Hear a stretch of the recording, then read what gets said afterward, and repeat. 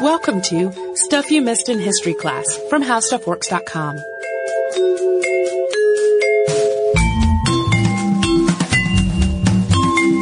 Hello and welcome to the podcast. I'm Tracy V. Wilson. And I'm Holly Fry. And today we're going to pick up where we left off in the story of Luis Alvarez.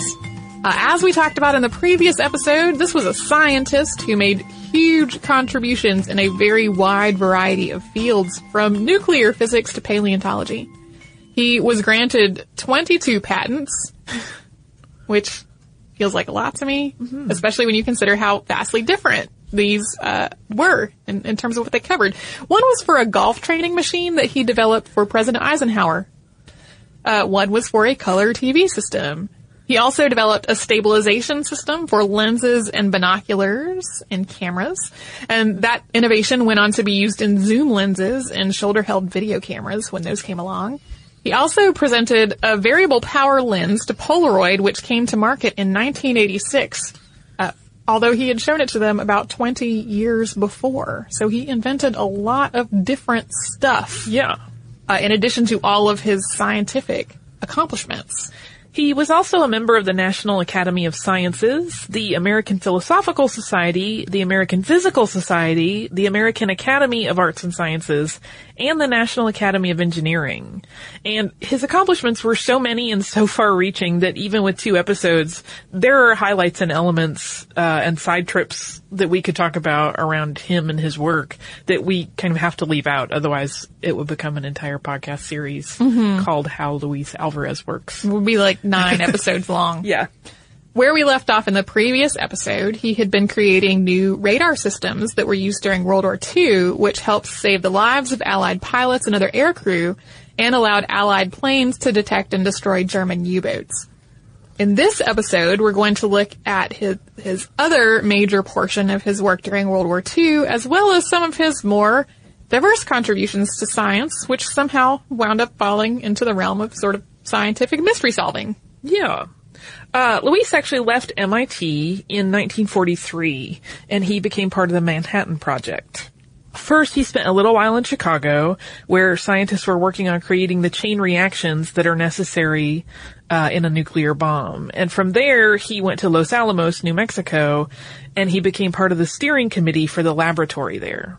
The team at Los Alamos was working on bombs that used both uranium and plutonium as their fuel. While Luis participated in missions involving both of these types of weapons, most of his scientific work in New Mexico was on the plutonium bombs. The main part of his work had to do with creating their detonators. So he was the one who developed the detonators that were used in plutonium bombs. He flew aboard the B-29 bomber that dropped the bomb in the world's first atomic bomb test. The only visual documentation we have of the explosion from the air is a pair of sketches that he made, since nobody had thought to send a camera up aboard the plane. Yeah, there are plenty of pictures at ground level, but none from the air. He kind of relied on that mechanical sketching knowledge that he had gotten in his high school time to do some sketch work based on what he saw aboard the plane. In preparation for the bombs to actually be used during World War II, he, along with other scientists, moved to the island of Tinian, where they lived in tents and prepared the bombs and the bombers for their eventual missions. He was aboard the Enola Gay when it dropped the bomb known as Little Boy on Hiroshima. On the flight itself, he didn't wear a parachute. He decided that if the plane were to be shot down, he didn't want to be captured. While he was returning home from having witnessed this bombing, he wrote this letter to his son Walt, who was 4 years old at the time. What regrets I have about being a party to killing and maiming thousands of Japanese civilians this morning are tempered with the hope that this terrible weapon we have created may bring the countries of the world together and prevent further wars. Alfred Nobel thought that his invention of high explosives would have that effect by making wars too terrible. But unfortunately it had just the opposite reaction. Our new destructive force is so many times worse that it may realize Nobel's dream. That's quite a letter to write. Yeah, especially to your tiny child. Your 4-year-old having just witnessed the destruction of a city through one weapon. Luis flew on the Nagasaki mission as well, this time aboard another B-29 aircraft, the Great Artiste, rather than the one that was deploying the bomb. Just before the second bomb was dropped on Nagasaki, the Great Artiste dropped canisters containing telemetry devices like the one Luis had created for the bomb, along with a letter written by him and 2 other physicists. The letter was addressed to Japanese physicist Ryokichi Sagane, who had worked with Luis at Berkeley before the war. Luis had remembered their connection, and he hoped that by writing to him, he could get information about Americans' nuclear capabilities to the Japanese in a way that could put an end to the war. Here's that letter. We are sending this as a personal message to urge that you use your influence as a reputable nuclear physicist to convince the Japanese General Staff of the terrible consequences which will be suffered by your people if you continue in this war. You have known for several years that an atomic bomb could be built if a nation were willing to pay the enormous cost of preparing the necessary material. Now that you have seen that we have constructed the production plants, there can be no doubt in your mind that all the output of these factories, working 24 hours a day, will be exploded on your homeland. Within the space of 3 weeks, we have proof-fired 1 bomb in the American desert, exploded 1 on Hiroshima, and fired the 3rd this morning. We implore you to confirm these facts to your leaders and to do your utmost to stop the destruction and waste of life, which can only result in the total annihilation of all your cities if continued. As scientists, we deplore the use to which a beautiful discovery has been put, but we can assure you that unless Japan surrenders at once, this rain of atomic bombs will increase many-fold in fury. To my friend Sagane, with best regards, from Louis W. Alvarez. Luis and Sagane actually met 4 years after the war was over, at which point Luis added his signature to a copy of the letter that Sagane had. Yeah, this letter did actually get to the Japanese government. It didn't get to Sagane until after the war was over. But it did get to its intended recipients. Just digesting that whole thing. It's so bizarre. Well, and like many of the scientists who worked on the Manhattan Project, Luis was really horrified at the level of destruction and death that the atomic bombs had the power to cause. But since World War II ended so quickly after the second one was dropped, he really had no doubt that the United States had done the right thing. He really felt like the bombing of Nagasaki, which that's a question that comes up, like we had already bombed Hiroshima. Mm-hmm. Did we also need to bomb this other city? He really felt like that was necessary to bring an end to the war. Everybody knew that it took a whole lot of uranium to make 1 bomb, and it took a whole lot of time to make that uranium. And his point of view was that if we had only bombed Hiroshima, people would have been like, well, it's going to be a while. They would have thought it was a one-off. Yeah, it's going to be a while before they can make another one. So he really felt like that second event was necessary to end the war. And he also felt sure that if something had gone wrong and they had not perfected the bombs, or if the bombs had not been dropped, Hiroshima and Nagasaki would have been destroyed anyway through more conventional warfare techniques and incendiary bombs. In a departure from pretty much the overwhelming majority of other Manhattan Project scientists, he also thought that the United States should continue its nuclear weapons program and develop a hydrogen bomb. On a note about his personal life, Luis and Geraldine divorced not long after World War II. He remarried in 1958 to Janet Landis, who had worked with him in the lab at Berkeley, and they had 2 children together named Donald and Helen. Luis returned to Berkeley after the war was over, and at that point he turned his focus to high-energy atomic research. Like some of the stuff that we talked about in the previous episode, this is kind of esoteric work, but it involves bubbles, so a little lighter in tone than what we've been talking about. Yeah, we're going to talk about it in a little bit more detail because it's also what he won his Nobel Prize for. So there had already been electron accelerators in use for some years before he went back to Berkeley, but he wanted to create a proton accelerator. And he did so. He completed a 40-foot proton accelerator in 1947.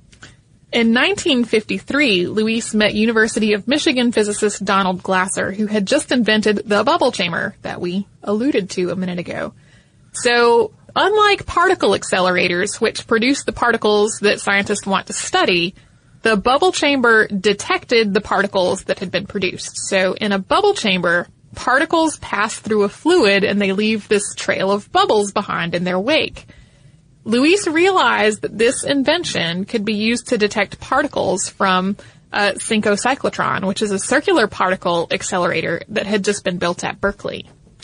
Luis made some improvements to the bubble chamber, including using liquid hydrogen as the fluid and developing more sensitive recording and transmission. He then worked on making the chamber even bigger so it could record the trails of more particles. The first chamber was a 1-inch glass tube, and about 5 years later, he was actually using one that measured 72 inches. Yeah. So, thinking big. So when a particle passed through the hydrogen, which was about 2,500 degrees below 0 Celsius, it would heat the hydrogen to the boiling point and leave this little trail of bubbles in its wake. Photographs would record what this trail looked like. And then Luis and his students developed lots of tools for scanning and measuring all of these photos. The bubble chamber could produce more than 1 million photographs in 1 year, and they needed to look at and analyze and record all of these photographs to see the trails that it was picking up. The little tiny bubble trails. I know. Using the bubble chamber, he discovered a tremendous number of elementary particles. He also discovered extremely short-lived particles known as resonance states. Luis won the Nobel Prize for this work in 1968, and in the ceremony, his methods were credited with making practically all of the other discoveries about particle physics possible. Side note, there are a whole lot of Nobel Prizes that come out of University of California at Berkeley. Yeah, that lab is clearly enabling a lot of scientific exploration. Yeah, there are other labs that have more, but there's still a whole lot coming from Berkeley. And after this, Luis's career started to put his physics knowledge into practical use to solve mysteries. I know. So the first mystery was, are there any hidden chambers in the Pyramid of King Khephren in Giza? Great mystery to try to solve. He went to Egypt in 1965 as part of an Egyptian-American expedition, and they used cosmic rays to try to look for areas of lower density within the pyramid, which they theorized could be hidden chambers. Unfortunately, the solution to this mystery was not very satisfying because the answer was no. Yeah, you always hope. It's like Geraldo's vault, right? His next mystery was whether the official account of the Kennedy assassination was right. It started after Life magazine published enlargements of frames from the famous Zapruder film, which is the infamous footage that actually caught the assassination as it happened. Luis was captivated by these images, and he spent Thanksgiving weekend going over them in detail, using the same skills he had used to look at bubble trails from the bubble chamber. So he was so accustomed to really looking at fine level, tiny details that he just transferred that scientific approach to looking at grainy photographs. Yeah, and what he caught, the anomaly that he caught in these pictures were streaks in sunlight, or streaks of sunlight, that were on the body of the limousine. And these streaks were longer in some places than in others. He eventually concluded that this was because Abraham Zapruder had involuntarily moved his hand. He had a very steady hand that tracked the limousine really well. His theory was that he moved involuntarily when he heard gunshots. Right, as many people will do. You jump a little bit when there's a startling noise. CBS, which asked for Luis's findings, did a recreation to try to confirm what Luis had found. And their consensus was that it was possible to connect when these streaks occurred to when the shots were actually fired.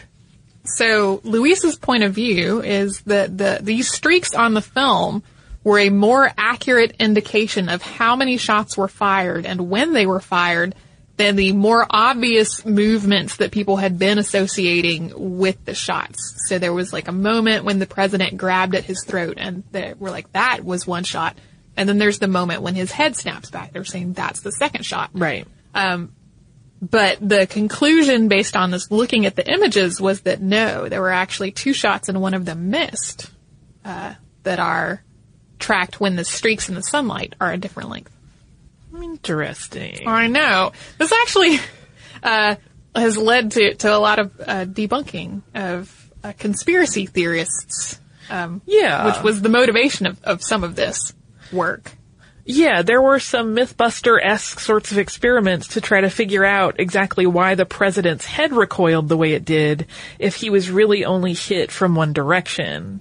And Luis imagined the scenario as involving a melon being shot, since it was painful for him to try to imagine this happening to a man, and in fact, the president, who was quite popular. Well, and someone that he personally admired. Yeah. He and a friend named Sharon, nicknamed Buckingham, then replicated the experiment with actual melons reinforced with glass fiber tape that they shot at a firing range. And what they found in that test was basically that their melon, when shot, moved the way John F. Kennedy's head did when shot once from one direction. So even though his head sort of recoils. Right, which had led some people to think that there was a second shot from behind. Yeah. Their conclusion was no, that was just physics. That's actually a normal movement. Yes. He went on to do all kinds of physical analysis on the film to try to pinpoint exactly how fast the car was traveling and where it was exactly at any given point in time, which is one of those things where today sounds just like an easy task. Because today we have much more sophisticated recording and measuring techniques than we did at that point. But that was also a lot of looking at how people were clapping and how fast the car was going and where they seemed to be in relation to other things to really give a moment by moment account of exactly where the car was, and where other people were and where the shooter was, all of that. I could see where someone with a physics mind who likes to analyze things and kind of part it out into mathematical equations would really get into doing that. Yeah. It's kind of, even though it's a very different field, it's sort of the same methodology. Right. To breaking it down. And later on, Luis served on the Committee on Ballistic Acoustics, which did an 18-month study into the sound of gunshots during the assassination and whether there was more than one gunman or a shot fired from the grassy knoll. Their conclusion from a report released in 1982 was no, there was no shot from the grassy knoll, and the acoustic data that had been used to support the idea of a second gunman came in an entire minute after the president had been shot. The final mystery that Louis put his scientific mind to work trying to solve was what happened to the dinosaurs. And this is work that he did with his son, Walter, also known as Walt, who was a geologist at the University of California at Berkeley. So here's their theory. 65 million years ago, a giant asteroid slammed into the Earth, causing enormous earthquakes and tsunamis and clogging the atmosphere with dust, catastrophically affecting life on the planet and wiping out the dinosaurs in the aftermath, along with 75% of all species that were alive at the time. Yep. So here's how they arrived at this, at the time, cuckoo hypothesis. It was not well received when they started making it known that was what they thought happened. In 1977, Walter had been studying soil layers in Italy because he was a geologist. He found this layer of clay between 2 layers of limestone. And that layer of clay marked the end of the Cretaceous period and a worldwide mass extinction. That's what was there in the geologic record. Under the layer of clay were lots of fossils of lots of different species of microscopic marine animals, and on top of that layer, there was only one species of fossils, and there were no microscopic marine animal fossils in this layer of clay itself. Walter brought these samples back to his father, who sent them to a couple of nuclear chemists at Berkeley to have a look. And they found that the clay was about 600 times richer in iridium than the limestone around it. And this raised some eyebrows. Iridium is very rare on Earth, but it's really common in extraterrestrial objects. So further research found that this iridium layer existed on other sites all around the world, all in the same layer of the geologic record. And all of the clay samples also contained lots and lots of soot. So it became quickly apparent that the soil layer full of iridium seems to exist all over the world. Luis started poring over astronomy research to figure out exactly what had brought this iridium to Earth. He came up with all kinds of kooky ideas involving supernovas, a piece of Jupiter. He was basically brainstorming what could have done it. But then he concluded that an asteroid or a comet was the most logical. So something huge that would have also vaporized on impact. Then he started comparing how much volcanic rock was released from the Krakatoa volcanic explosion in 1888. He compared that to the iridium layer to try to figure out how big the asteroid would have had to be to make that much stuff. And eventually he concluded that it would have had to have been at least 10 kilometers across. The father-son Alvarez team, along with nuclear chemists Frank Asaro and Helen Michel, published a paper in Science in 1980, theorizing that a massive asteroid impact had created this iridium layer and led to the extinction of the Cretaceous period. At the time, this idea was extremely controversial. The prevailing belief at that point was that volcanoes had wiped out the dinosaurs, and nobody really liked this idea that it had really been an asteroid. Then, in 1991, the Chicxulub crater was discovered off the Yucatan Peninsula, which is a giant impact site that was both the right age and the right size to have caused the iridium layer on impact. At that point, it became a lot more respected as a theory. And then in 2010, a panel of 41 experts published a paper concluding that, yes, following an exhaustive review of all that data, the asteroid that struck the Earth off the Yucatan Peninsula was indeed what wiped out the dinosaurs, not just a bunch of volcanic explosions, although there probably would have been some volcanic explosions following this impact. Yeah. And we would be remiss if we left out the point that the prevailing theory today is that birds are, in fact, descended from dinosaurs. Yeah, so wiped out the dinosaurs, in air quotes. Kind of an oversimplification. Yeah. The dinosaurs as we think of them. Yeah. That was really Luis Alvarez's last big scientific announcement / achievement. Was this theory of what happened at the end of the Cretaceous period. He died of cancer on September 1st, 1988, when he was 77 years old.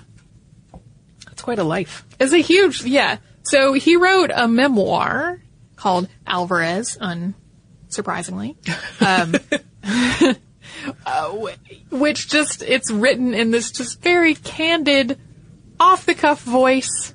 Like he's just chatting with a friend. Like, yeah, he's just chatting. He's talking about all these things that he did and just all these scientific problems that he decided to put his mind to try to solve.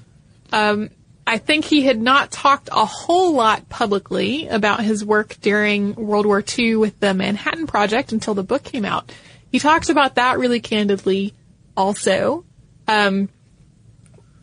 which I think, considering how much of classroom study is devoted to the impact of the bombs being dropped in the end of the war and whether that was the right decision to make, it is interesting to get a viewpoint from one of the scientists who worked on the project who was ultimately in favor of the decisions that were made, because a lot of the opinions that you hear about are the opposite when it comes to the Manhattan Project scientists. Yeah, that they really had misgivings. Yeah, he's really an outlier in the sort of aftermath of that in terms of most of the scientists who worked on the Manhattan Project.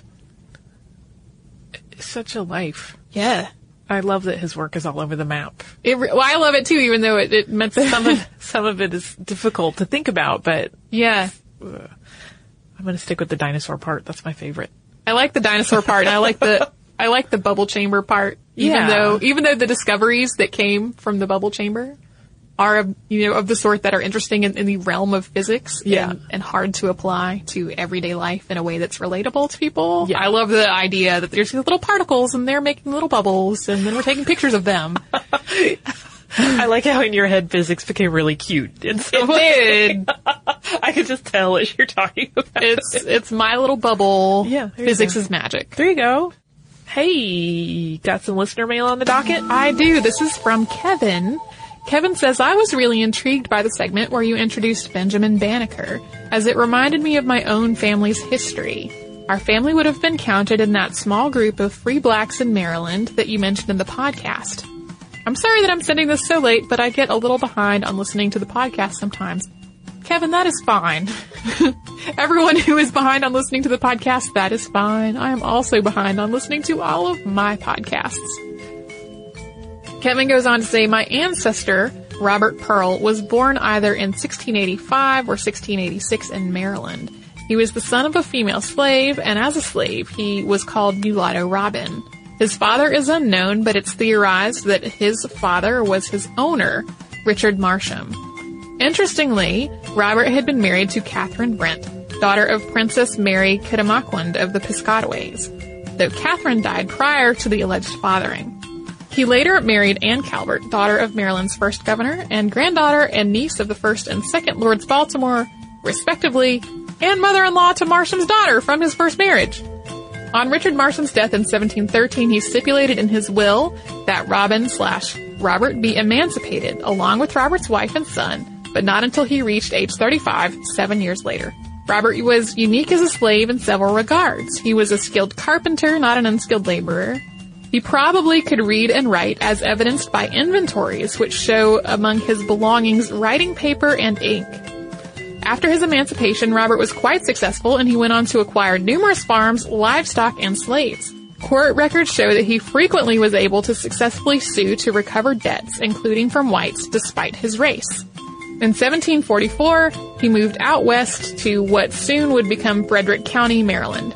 There he leased a 200-acre dwelling plantation in Carrollton. During most of his tenure there, it was managed by Charles Carroll of Annapolis, but during the last few years, it had passed down to his son, Charles Carroll of Carrollton, of whom I assume you are familiar. There's an interesting letter written by Charles Carroll of Carrollton complaining about Robert's son's assuming Robert's lease after his passing. A pretty cool familial mention by a signer. By the time of his death, he had sold off all of his land that he had previously purchased, only keeping the leased land where he lived, but he had acquired significant wealth. One account estimates that the value of his estate would have placed him in the top 5 to 10% for the colony in that time period. He owned, at the time of his death, 14 slaves, which were passed along to his children. None were manumitted. To my modern mind, it has always been difficult to understand how a former slave could own slaves, but I do not presume to understand the environment of the time. And then he goes on to say that he loved our mention of Jonathan Colton's I'm Your Moon in the Pluto podcast, because that was a song that he and his wife chose to use for their wedding. That's so sweet. Thank you so much, Kevin. Yes. Such a cool letter. Such a cool letter. I love, number one, I love when people's personal stories intersect with stuff that we talk about in the podcast in one way or another. I love when people have this in-depth knowledge of their family history also. Yeah. I know not everyone has the opportunity to have such an in-depth knowledge of their family history, but when people are able to share stuff about their personal ties to what goes way, way, way back, it's really cool. It is. And in addition, I appreciate that Kevin shared this story with us in spite of his conflicted feelings about that part of the family history. Yeah. So thank you so much, Kevin. It is. It's it is great to contextualize what we've talked about with, a very real world connection to it that's modern and that we understand and can identify with. Yeah. Fabulous. Kevin, you rock. Thank you very much. If you would like to write to us about this or some other subject, we're at historypodcast@discovery.com. We're also on Facebook at facebook.com/historyclassstuff and on Twitter at missedinhistory. Our Tumblr is at missedinhistory.tumblr.com, and we are putting things away on Pinterest. If you would like to learn more about one of the areas that Luis Alvarez put his thought into, we are not going to make you try to spell Chicxulub in our search bar, but you could if you wanted to, and you could find a great article about what if that asteroid had missed the Earth. You can also put in the words nuclear bomb, and you will find how nuclear bombs work. You can learn about all that and a whole lot more at our website, which is howstuffworks.com. For more on this and thousands of other topics, visit howstuffworks.com.